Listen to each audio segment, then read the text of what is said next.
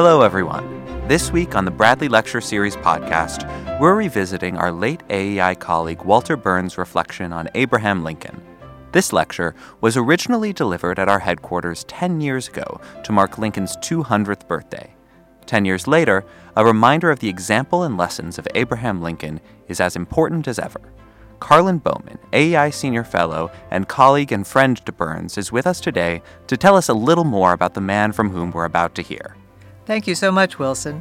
It gives me great pleasure to say a few words about Walter Burns and to introduce this Bradley Lecture podcast. Walter Burns spoke in the inaugural season of the Bradley Lectures in 1990. His subject, Tocqueville and American Democracy. Walter was a resident scholar at AEI. He taught at Georgetown, the University of Toronto, the University of Chicago, where he earned his Ph.D., and at Cornell and Yale. He also taught at AEI in a less formal sense on many occasions. He was a beloved figure here and even read the Declaration of Independence to the interns every 4th of July. Reminding a new generation of the importance of Lincoln was central to his work. He and Leon Kass spoke about Lincoln to a packed conference room of AEI scholars and staff. Together, they reviewed the Steven Spielberg movie Lincoln for the interns. Walter taught seminars for our research assistants on Tocqueville and Lincoln. Walter was the author of many books, including In Defense of Liberal Democracy, The First Amendment and the Future of Democracy, Taking the Constitution Seriously, and Making Patriots. In 2005, he was awarded the National Humanities Medal by President Bush.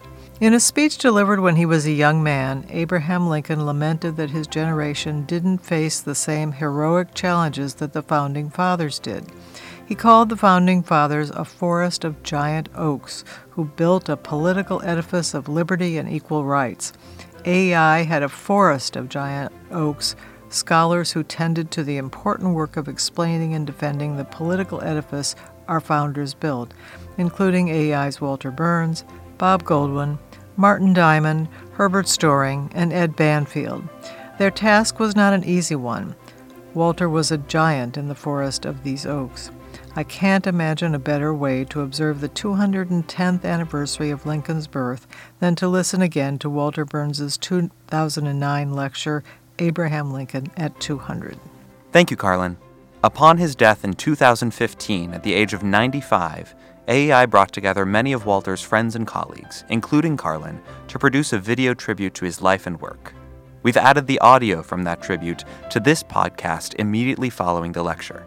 If you'd like to learn more about this extraordinary man, I encourage you to stick around. And with that, here's Walter Burns on Abraham Lincoln at 200. More has been written about Abraham Lincoln than any other president of the United States, or for that matter, more than any other American. The amount published is prodigious. No fewer than 16,000 books. Who's counting? And goodness knows how many articles, journal articles. I doubt very much whether I can say anything that has not already been said by someone, somewhere, sometime. But I'm obliged to say something. What accounts for the extraordinary interest in him? Well, he was an extraordinary man, by which I mean he did things ordinary men don't do.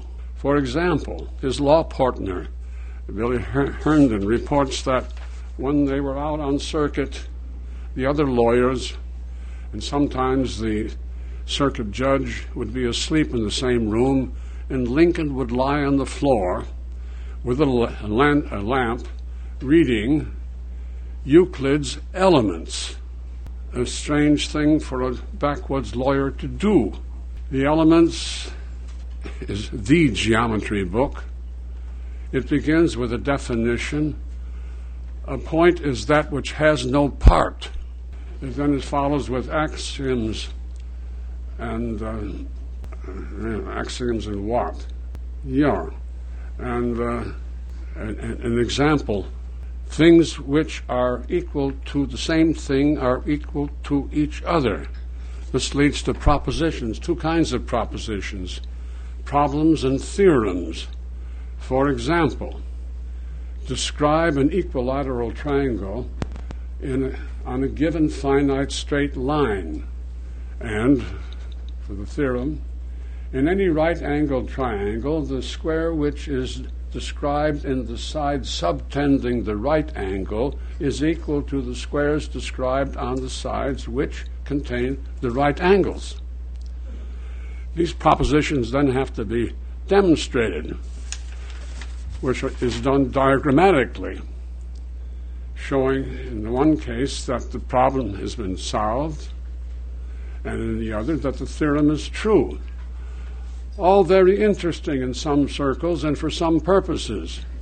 Euclid was geometry for almost 2,000 years, until in the beginning of the 16th century sometime Descartes changed the rules. But up until that time, as I say, Euclid was geometry. It's one of the books in the great books curriculum. But what has it to do with the practice of law in the Illinois of the 1840s? My point is, of course, only an unusual intellectual curiosity could have led a man, Lincoln in this case, to sit down and proceed to master it, which is what he did.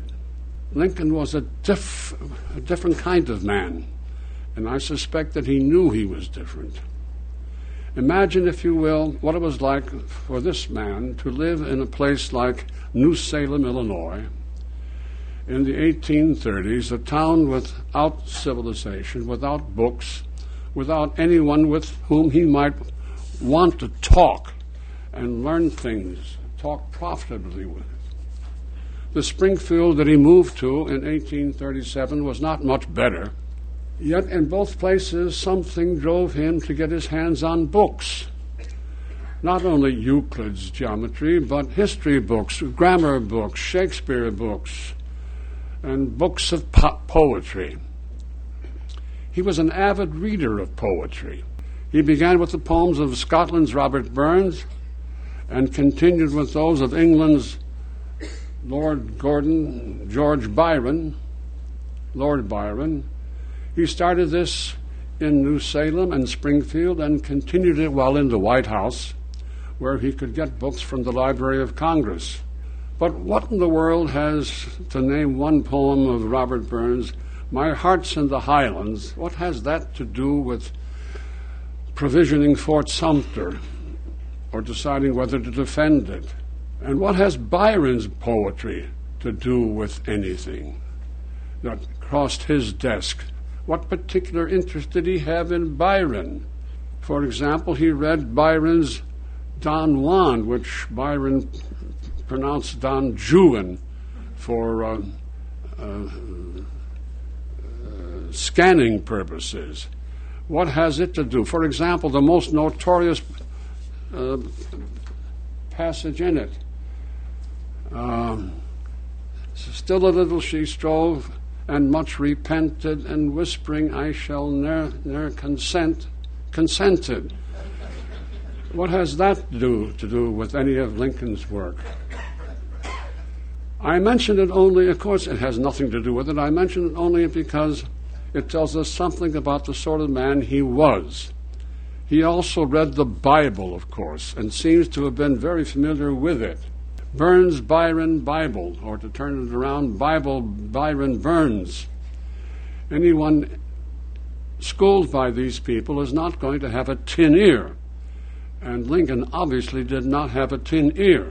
It's not that these poets influenced what he said, but I do think, and one can see this, it influenced him in the way he said it. It influenced the rhythm of his words and the music of his words. And he was, of course, to go back to the question of why our interest in him, he was president in an extraordinary time. But so were Woodrow Wilson and Franklin D. Roosevelt. He was assassinated while in office, but so were James Garfield, William McKinley, and John F. Kennedy. Admittedly, there is something unusual or special about his assassination. He may have predicted it. He certainly had forebodings of it. For example, he had the habit of quoting these words of Shakespeare's Richard II. For God's sakes, let us sit upon the ground and tell sad stories of the death of kings, all murdered. He had the habit of quoting that. What do we make of that? Senator Sumner reports, and so does the French diplomat, the Marquis de Chambron, reports that on returning from Richmond after a visit with General Grant the day before Lee surrendered at Appomattox, after returning there and knowing that the war was essentially over, Lincoln had twice recited the following lines from Shakespeare's Macbeth. I'll read them. Duncan was the king that Macbeth murdered. Duncan is in his grave after life's fitful fever. He sleeps well. Treason has done his worst. Nor steel nor poison, malice domestic, foreign levy, nothing can touch him further. What does one make of the fact that Lincoln recited that at this particular time, not once but twice? Apparently he saw himself as Duncan. Sumner thought so. But if not, why does he quote the passage? Not once, as I say, but twice. Macbeth happened to be his favorite play. And this, again, is something unusual about a president of the United States telling a Shakespeare authority, a famous Shakespearean actor, that Macbeth is wonderful. Nothing equals Macbeth, he wrote this man. It is wonderful. How many presidents of the United States would fancy themselves qualified to say to a Shakespearean something about Shakespeare's plays? Of course, Lincoln did great things, greater than anything done by Wilson or Roosevelt or Garrison or Garfield, McKinley or Kennedy. He freed the slaves, and he saved the Union. And because he saved the Union, he was able to free the slaves. Beyond this, it seems to me that our extraordinary interest in him and esteem for him has to do with what he said and how he said it. And much of this had to do with the Union, what it was, and why it was worth the saving. He saved it by fighting and winning the war, of course. But his initial step in this direction was his decision to go to war in the first place. That was not a popular decision at the time, and it certainly was not an easy one to make. His predecessor, the incompetent fool, James Buchanan, believed that the states had no right to secede from the Union, but that there was nothing he could do about it if they did. Or as Senator Seward put it, and he was commenting on Buchanan's last message to Congress on December 3rd, 1860, the states had no right to secede unless they wanted to. And the president had the duty to enforce the law unless someone opposed him. Thus, by the time Lincoln took office, 7 southern states had seceded, and nothing had been done about it. Specifically, nothing about the fact that they had been seized, that federal property had been seized, naval facilities, arsenals, and of course, naval and army forts. 6 of those states had formed a new government with a constitution, a Congress, and a president. It was, as we say today, in business. Led by South Carolina, they claimed to be doing only what they and the other colonies had originally done in 1776. And on the whole, Buchanan agreed with him. Besides, to oppose these states might bring on the war, and Buchanan had no stomach for that. Yet he was the president and had sworn an oath to, the famous oath nowadays, to preserve, protect, and defend the Constitution of the United States. And to this end, he was given the powers of Commander-in-Chief, but he was the last man to use them. It was otherwise with Lincoln. He knew very well that the time had come when the only way to save the Union was to go to war. But he hesitated publicly to say so. Could he say it out loud, publicly, and retain the support of the people who had voted for him? The abolitionists, for example. For them, slavery was sin, and slaveholders were sinners. That was clear. They said it time and again.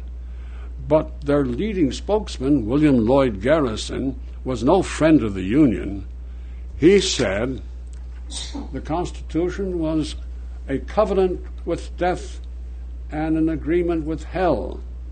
And once he set fire to a copy of it, uttering the evangelist battle cry, and let the people say amen. Well, amen to that. He and his friends were of no help to Lincoln. He said, this was during the Fort Sumter crisis, this is Garrison, all Union-saving efforts are simply idiotic. Nor could Lincoln expect any help from his home state newspaper, the Chicago Tribune.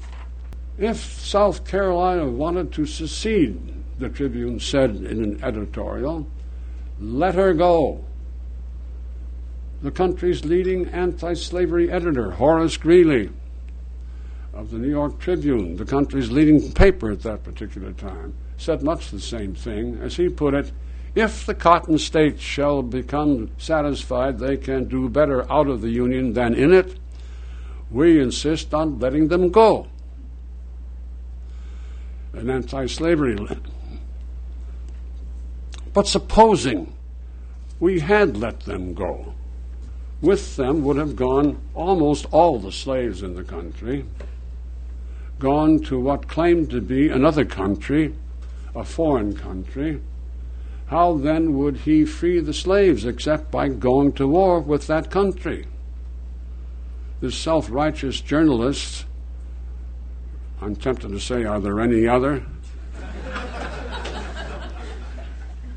Did not say how he was going to free the slaves. Perhaps he would have had us enter into real negotiations with the Confederates. But it was his desire to avoid the war that led him to say what he said. Another problem facing Lincoln at this time. The people of the North, especially the Republicans, were almost all of them anti-slavery, but they were also almost all of them anti-Negro. This prejudice was reflected in the laws of some of the northern states, among them Illinois, Indiana, and Iowa. All had laws forbidding Negroes to enter the state. Free Negroes forbade them to set foot and to stay in the state. These Yankees, as they were shortly to be known, obviously did not want Negroes in their neighborhoods, something that their politicians certainly had to take account of when they went and did their business. Then, I'm still speaking here of the situation Lincoln faced before taking office. Then there was the question of the slave states that had not, or not yet, seceded, specifically the border states, Virginia, Maryland, Missouri, Kentucky. What would they do if he used force against the others? That was a problem. Later on, he said he hoped that God was on the side of the Union, but they had to have Kentucky. Without it, winning that war would be much more difficult. Take a look at the map.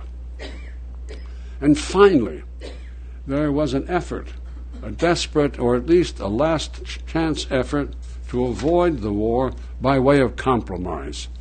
This deserves to be treated in some detail.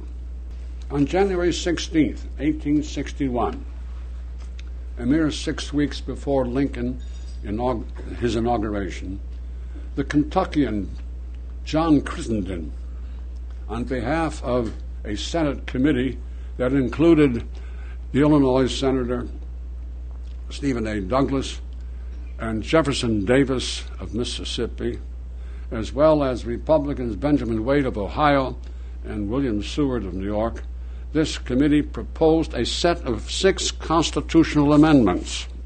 This is late January 61. I mention only the major provisions. First, guaranteed slavery in the states where it existed against future interference by the federal government. Second, it denied Congress any power to interfere with the interstate slave trade. And third, and this was the one that caused the trouble, or the real difficulty, it prohibited slavery in the territories north of the Missouri Compromise line, but protected it south of the line, quote, in all territories now held or hereafter acquired. Obviously, this was not much of a compromise. By giving them so much, the Southern Democrats could be expected eagerly to support them. For some reason, surely because they were anxious to avoid the war, the amendments also had the support of some important Republicans, and not only Senator Wade and Senator Seward, but certain businessmen and Wall Street bankers. They were all in favor of the amendments, but Lincoln said no, and said it emphatically. He wrote to his Republican friends in Congress, "Let there be no compromise on the question of extending slavery.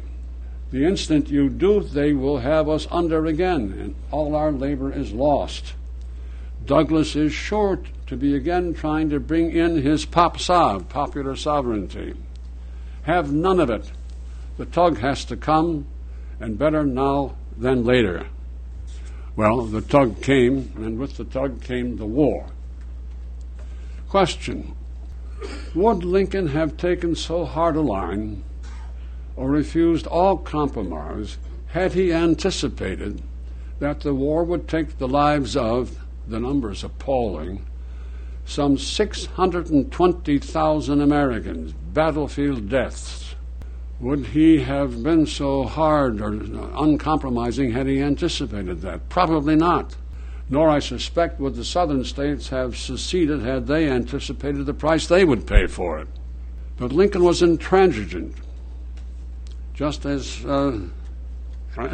and before blaming him for being the cause of the war or for bringing on the war in any way, consider the alternative to war, or the alternative to going to war at that particular time.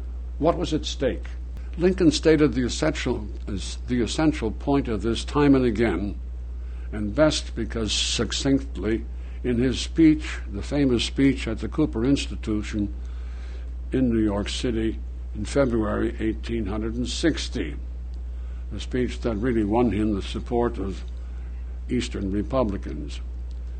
"We Republicans," he said, "think slavery wrong and ought to be restricted. And they, the Southerners, think it right and ought to be extended. Their thinking it right and our thinking it wrong is the precise fact upon which depends the whole controversy." And by this time it was possible to know and state with sufficient precision what the extension of slavery would involve. First, according to the Crittenden proposal, slavery was to be protected south of the Missouri line in all territories now held or hereafter acquired. And by this they meant territories not then or not yet part of the United States. And what were they? Well, Cuba, for example. The Democrats had long had their eyes on Cuba. They tried to buy it in 1854. And in 1860, their party platforms, the Northern Democratic Party that nominated Douglas for president, and the Southern Democratic Party, this was after the party split, that nominated Breckinridge, both parties had in their platforms the acquisition of Cuba. There was no doubt about what they had in mind.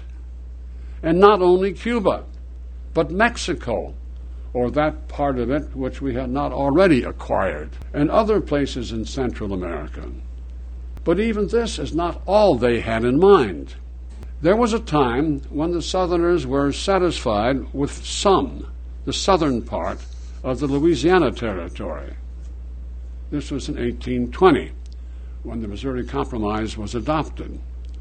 And later, after the passage of the Kansas-Nebraska Act, with its popular sovereignty, I presume everybody knows what popular sovereignty was. A proposal, it was Douglas's baby, really, that the people of a territory could vote themselves could vote whether slavery be adopted in that particular territory. This was a very democratic thing. Why not? Let the people decide. Get this issue out of Washington where it was controversial.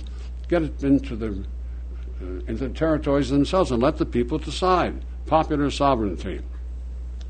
Well, that meant that the Southerners then, I think, were satisfied with the possibility of slavery in all the territories.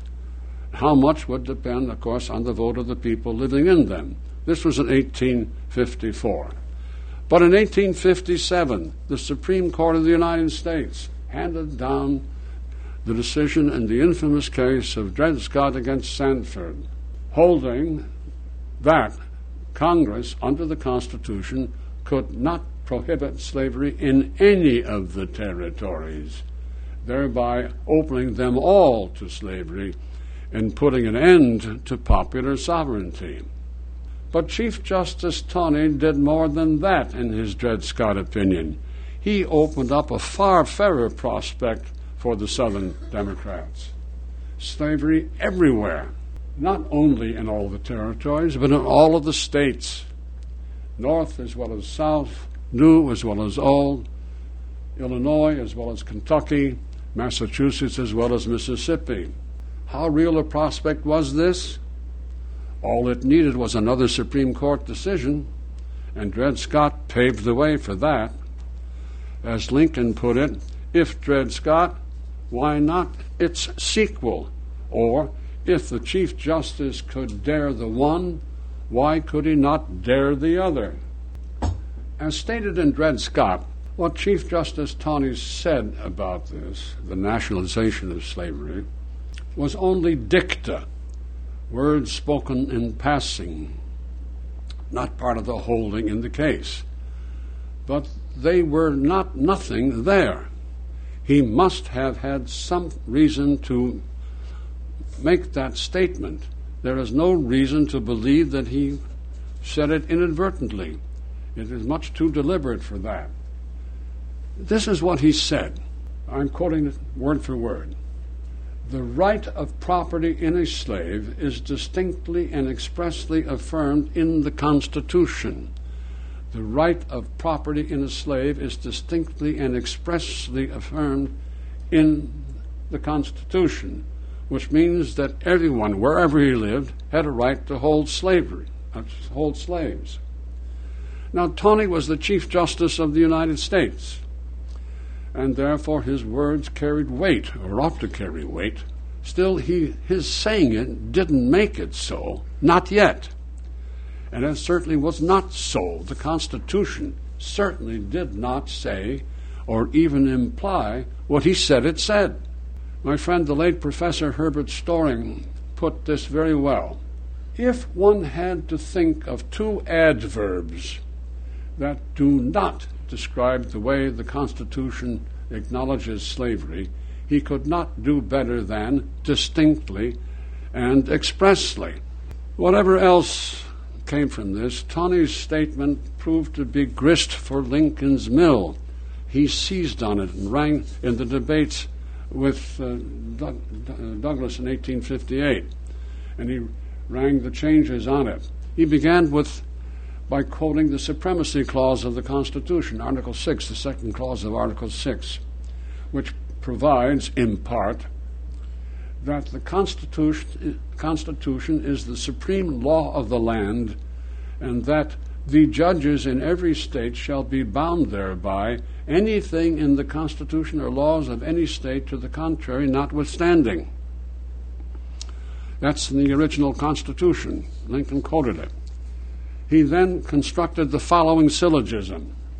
I suppose one could say, here comes something of Euclid.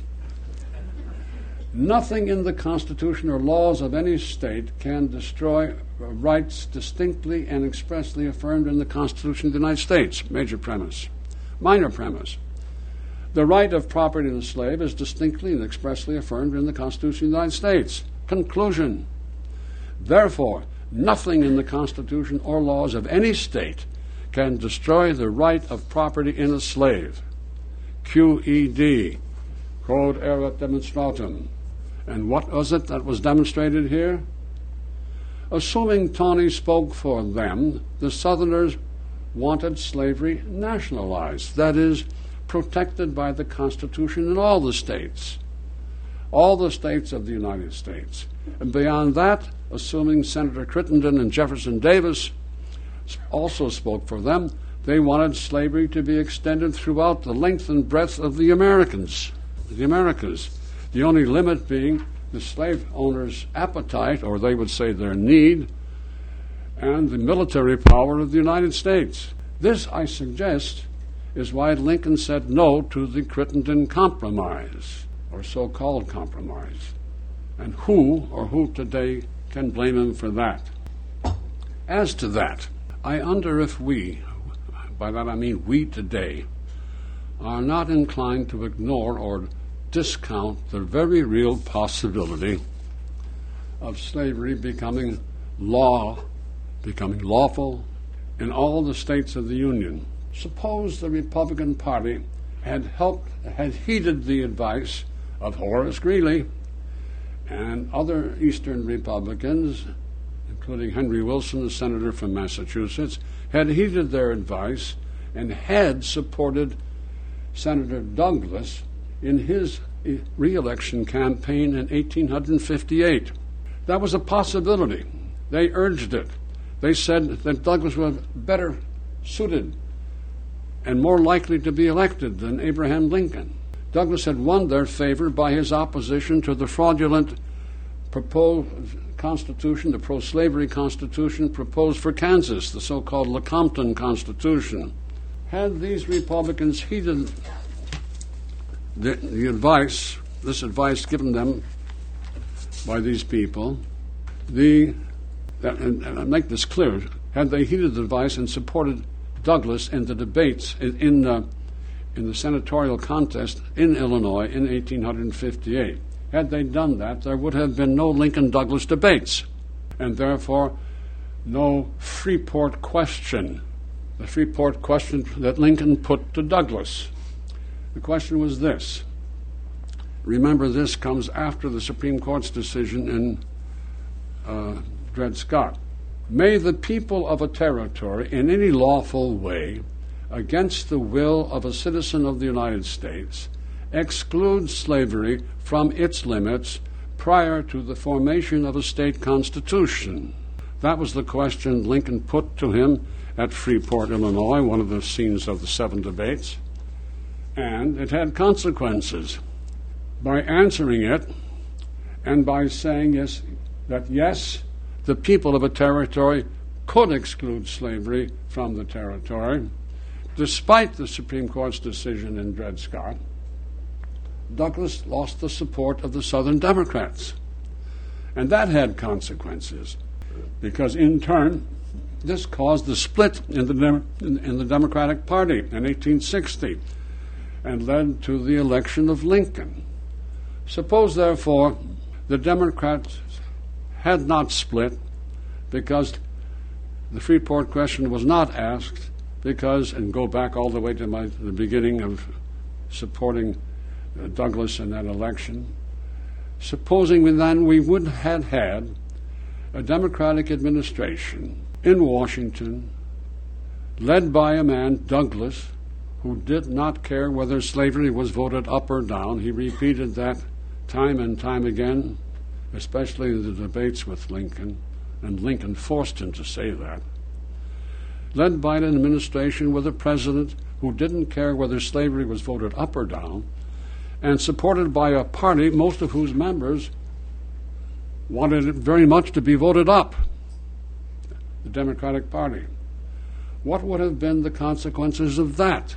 And again, once again, to use faint-hearted Horace Greeley as a foil, supposing Lincoln had heeded his advice and had entered into peace negotiations with the Confederates in the spring and summer of 1864, and doing so without insisting, as Lincoln always did, that the Confederate states agree to abolish slavery. The Confederates would have jumped at the chance. And the Northern people, who had grown more and more weary of the war, would also, I think, have jumped at this, or would have been willing to do it. I say weary of the war, but they had good reason to be weary of the war. At this particular time, they had begun to sing a song, "When This Cruel War Was Over." Apparently 1 million copies of that had been sold in the northern states in this particular time. The people were obviously yearning for war, for peace. They obviously had reason to think the war is a cruel one. In 6 weeks, beginning May 3rd, 1864, this is after the Battle of Antietam with all its losses, and after Gettysburg, and after the slaughter at Fredericksburg. Now we're at the Wilderness, across the river and downstream a bit, the Wilderness, and then a week later at Spotsylvania, and then 2 weeks later, 3 weeks later, at Cold Harbor. Grant's army, trying to get to Richmond, and finally succeeding in doing it, had lost some 65,000 men, killed, wounded, and missing in action. 7,000 in one day at Cold Harbor, dead. As Greeley wrote to Lincoln, our bleeding, bankrupt, almost dying country yearns for peace, shudders at the prospect of fresh conscriptions, of further wholesale devastation, and of new rivers of human blood. I entreat you, he said, I entreat you to submit overtures for peace to the southern insurgents. But Lincoln refused to do so. By making abolition a condition for peace, Greeley said, you, Lincoln, gave new strength to the Democrats, and so he did. As one of them said at this time, and this is instructive, tens of thousands of white men must yet bite the dust to allay the Negro mania of the president. And the Democratic Party, meeting in convention in Chicago in August '64, adopted a peace platform in which they pledged to, quote, preserve the rights of the states unimpaired, meaning, of course, the right to hold slavery, the right of slaves. The situation was such that Lincoln expected to be beaten, and as he said, unless some great change takes place, badly beaten. Even the abolitionists were against him. Wendell Phillips, in this case, declared that he would cut off both hands before doing anything to aid Lincoln's re-election. A great anti-slavery man, who, besides Lincoln, was for continuing the war at so terrible a price. Surely not the troops, who were deserting in droves by this time, and not many of the officers. As one general said, this was after Cold Harbor, for 30 days it has been one funeral process past me, and it has been too much. But Lincoln, almost alone, was intransigent, as he had been back in 1861.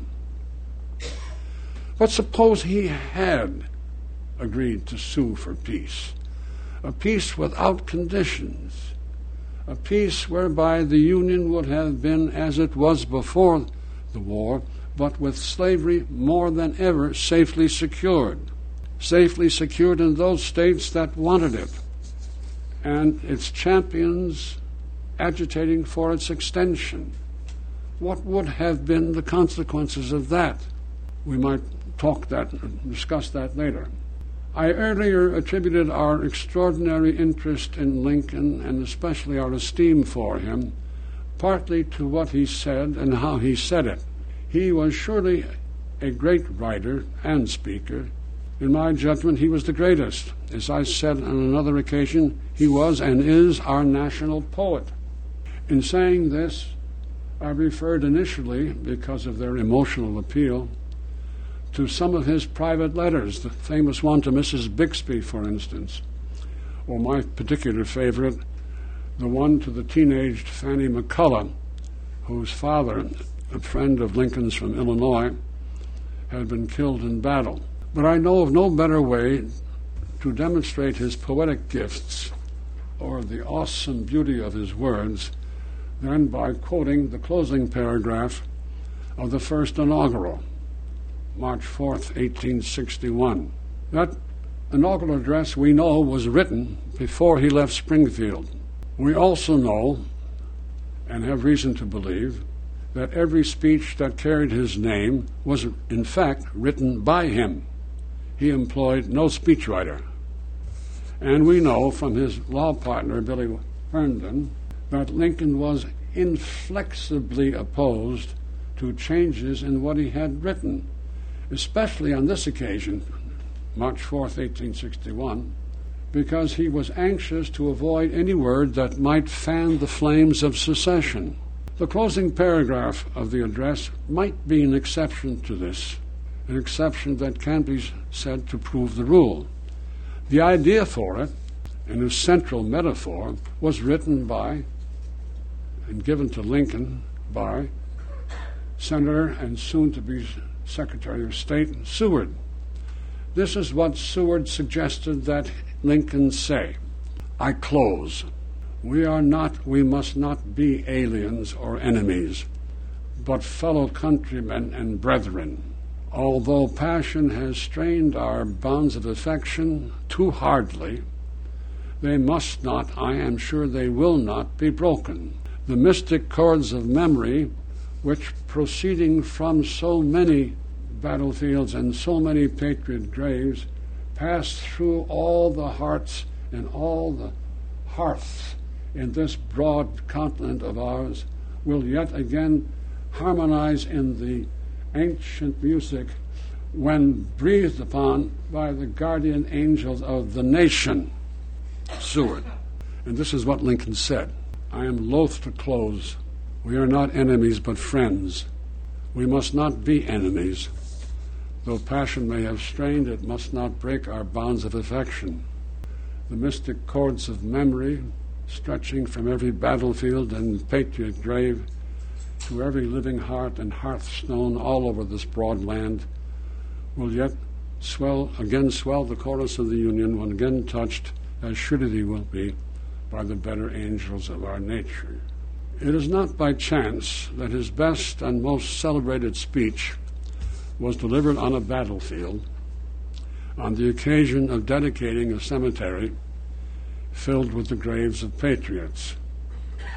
I speak, of course, of the Gettysburg Address. A prefatory statement before turning to the address itself. The principles of the Constitutions are set down in the Declaration of Independence, a document that appeals to the laws of nature and of nature's God. A God, arguably at least, Michael Novak and I have been arguing it for some time, a God that reveals himself not in the Bible, but in the book of nature, the book readable in our day by astrophysicists and in those days by Enlightenment philosophers and their students such as Thomas Jefferson. What Lincoln did at Gettysburg was to make something else of the Declaration, a way. He made it a statement of fundamental principles. He made it our ancient faith, as he put it, a declaration to which we were to be attached not only with our minds but with our hearts. I turn to the Declaration. It is brief, a mere 272 words. It could not have taken much more than 5 minutes to deliver. In its central passage, Lincoln says, "The world will little note nor long remember what we say here, but it can never forget what they did here." Well, what little do we remember? We remember that he said, This nation was founded in 1776 with the Declaration of Independence and its principles, which we adopted. We remember this because of the unusual way he said it. He didn't say it 87 years ago, but 77. His Bible-reading audience assembled there and assembled elsewhere throughout the 19th century would surely have remembered what he said, because in what he said they must have heard echoes of the 90th Psalm, where the psalmist says, 70 are years on this earth, and 80 if we're healthy. They would not have known from anything Lincoln said that this principle, the principle we declared in 1776, these principles had their well springs not in the Bible, but in the second of John Locke's 2 treatises of government, and that Locke's connection with the United States is somehow confirmed in the fact that Locke's words are 3 times quoted in the Declaration, without attribution, but there they are. His Bible-reading audience would not have been told this because our association one with another is supposed to be something more exalted than a Lockean contract entered into antisocial people in the state of nature who enter into a contract one with another only to secure their private rights. Did not Lincoln speak to the fact that we were supposed to be friends?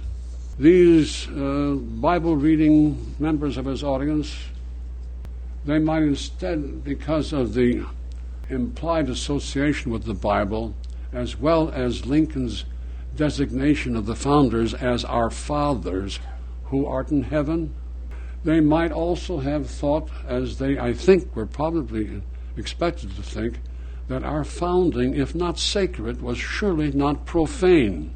They might also have thought this because, and this too we remember, Lincoln goes on to say, after suggesting that it's possible that this nation with these principles might not survive, goes on to say that the brave men, living and dead, who struggled on this ground, this battlefield, had consecrated it better than he or anyone else could do. The word is consecrated. It means made sacred.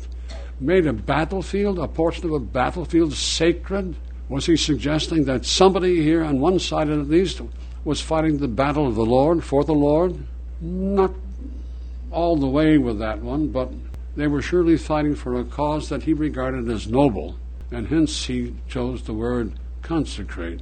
We also remember Lincoln saying that we should be devoted to the cause, more devoted to the cause, for which they gave the last full measure of devotion. We should remember that we should be devoted and think about the fact that their work was unfinished, and that we, the living, should highly resolve that these dead shall not have died in vain, and that this nation unto God shall have a new birth of freedom, and that this government of, by, and for the people shall not perish from the earth. We remember these words. What little do we remember? In a word, and despite what he said, we remember everything he said. And we remember it because he took great pains to say it memorably and beautifully, to the end that we remember it, and that school children down the ages remember it and recite it in class, and that these words might finally end up in a memorial cut in stone, there forever to be seen and pondered by Americans. We also remember his second inaugural, especially the concluding paragraph, the poignant beauty of it. With malice toward none, with charity for all, with firmness in the right as God gives us to see the right, let us strive on to finish the work that we are in, to bind up the nation's wounds, to care for him who shall have borne the battle, and for his widow and his orphan, to do all which may achieve and cherish a just and lasting peace among ourselves and with all nations. The concluding paragraph of the second inaugural. 6 weeks later, he was murdered. We say, and I'm concluding now, and I'm not loath to do so either, we say a man can be known by the company he keeps. So I say that a nation, a people, can be known and can be judged by its heroes, by whom it honors above all others. We Americans pay ourselves the greatest of compliments when we say that Abraham Lincoln is that man for us.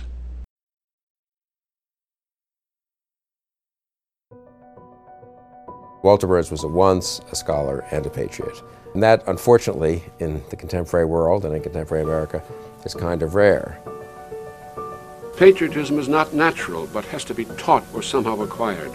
And the question was then, and I suppose still is, how was this new patriotism to be taught or somehow acquired by later generations of citizens? On the one hand, he loved the country, thought people had to be encouraged to love it for reasons that had been stated by Walter's great hero, Abraham Lincoln, especially in a free country. It can't be taken for granted that people will simply love the country and do the things that are needed to protect it. This was not simply the rah-rah patriotism of a war hero, which he was. So Walter was a veteran of World War II. He had served from the absolute beginning in the Navy. He had seen action.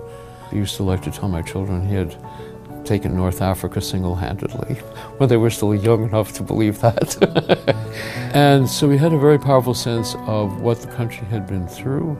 And Walter in particular had a sort of odyssey after World War II. But eventually they pitched up in Taos, New Mexico, where a writer's artist colony had been founded.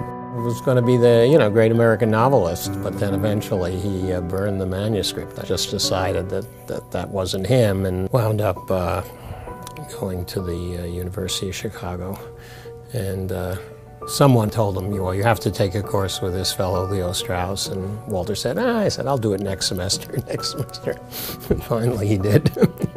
He was very greatly influenced by Leo Strauss, and Leo Strauss said, we should go back and read Aristotle. We should go back and read old books because we can still learn things from old books. And it's not enough to say, I don't completely agree. All right, you don't completely agree. What is it you think is right? And if you start by saying, well, no one is right, if there is no right, you're just going to go through life chortling and chuckling and being frivolous and silly, and that isn't the life Walter Burns was going to lead. Walter believed that true patriotism for an American includes an appreciation of self-criticism. We are not expected to love our country simply because it is our country. Love can be blind, and love of country, like love of wife or husband or lover, can be blind too. But ours is not supposed to be a blind patriotism. But he always insisted that our criticism of the Constitution be fully informed, that criticism had to be based upon a full understanding. And it was that fuller understanding that he spent a good deal of his life in reviving.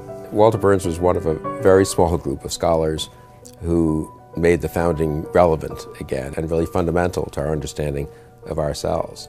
We take it for granted now that, well, of course, if you study America, you have to read the Federalist Papers and you have to think about the Constitution and the Constitutional Convention and John Marshall, not just the latest Supreme Court cases, and you have to read Lincoln. That was not the case when Walter Burns began writing on these topics in the 1950s and into the 1960s. And he and a small group of friends and colleagues of his really revived the study of the founders, showed why you couldn't understand America without understanding the founders. I think part of what happened to Walter and to a lot of other people is that the left changed out from under them and came to really reject the vision of the Constitution. To be a partisan of the Constitution, which is, if Walter was any kind of partisan, I think that was his party, by late in his life meant that he was a conservative by default, but I don't think he was a conservative in the way that the conservative movement understands that term. I can see how Walter would be uncomfortable with the term, and a lot of people of his generation were, but the fact is he and they transformed conservatism in a way that made it more like them. I think what today's young conservatives mean by thinking of Walter as a conservative is purely a compliment. It means that they see themselves shaped by his teachings. Walter Burns was at AEI when I came here in 1986, and he was here for all of my tenure as president, up until his 90th birthday. He was in the office every day, right up to the end, He was the complete intellectual and the archetype of what AEI has always tried to promote and insinuate into larger political debate. When Lincoln was a young man, he gave a speech about the Founding Fathers in which he called them a forest of giant oaks. I thought Walter very much represented that image. These were people in the founding whom Lincoln felt had greater challenges than his own generation. Walter Burns was one of the giant oaks Lincoln spoke about, and he's left an extraordinary legacy for those of us who are still here at AEI, his scholarship and his great strengths as a colleague and friend to many here.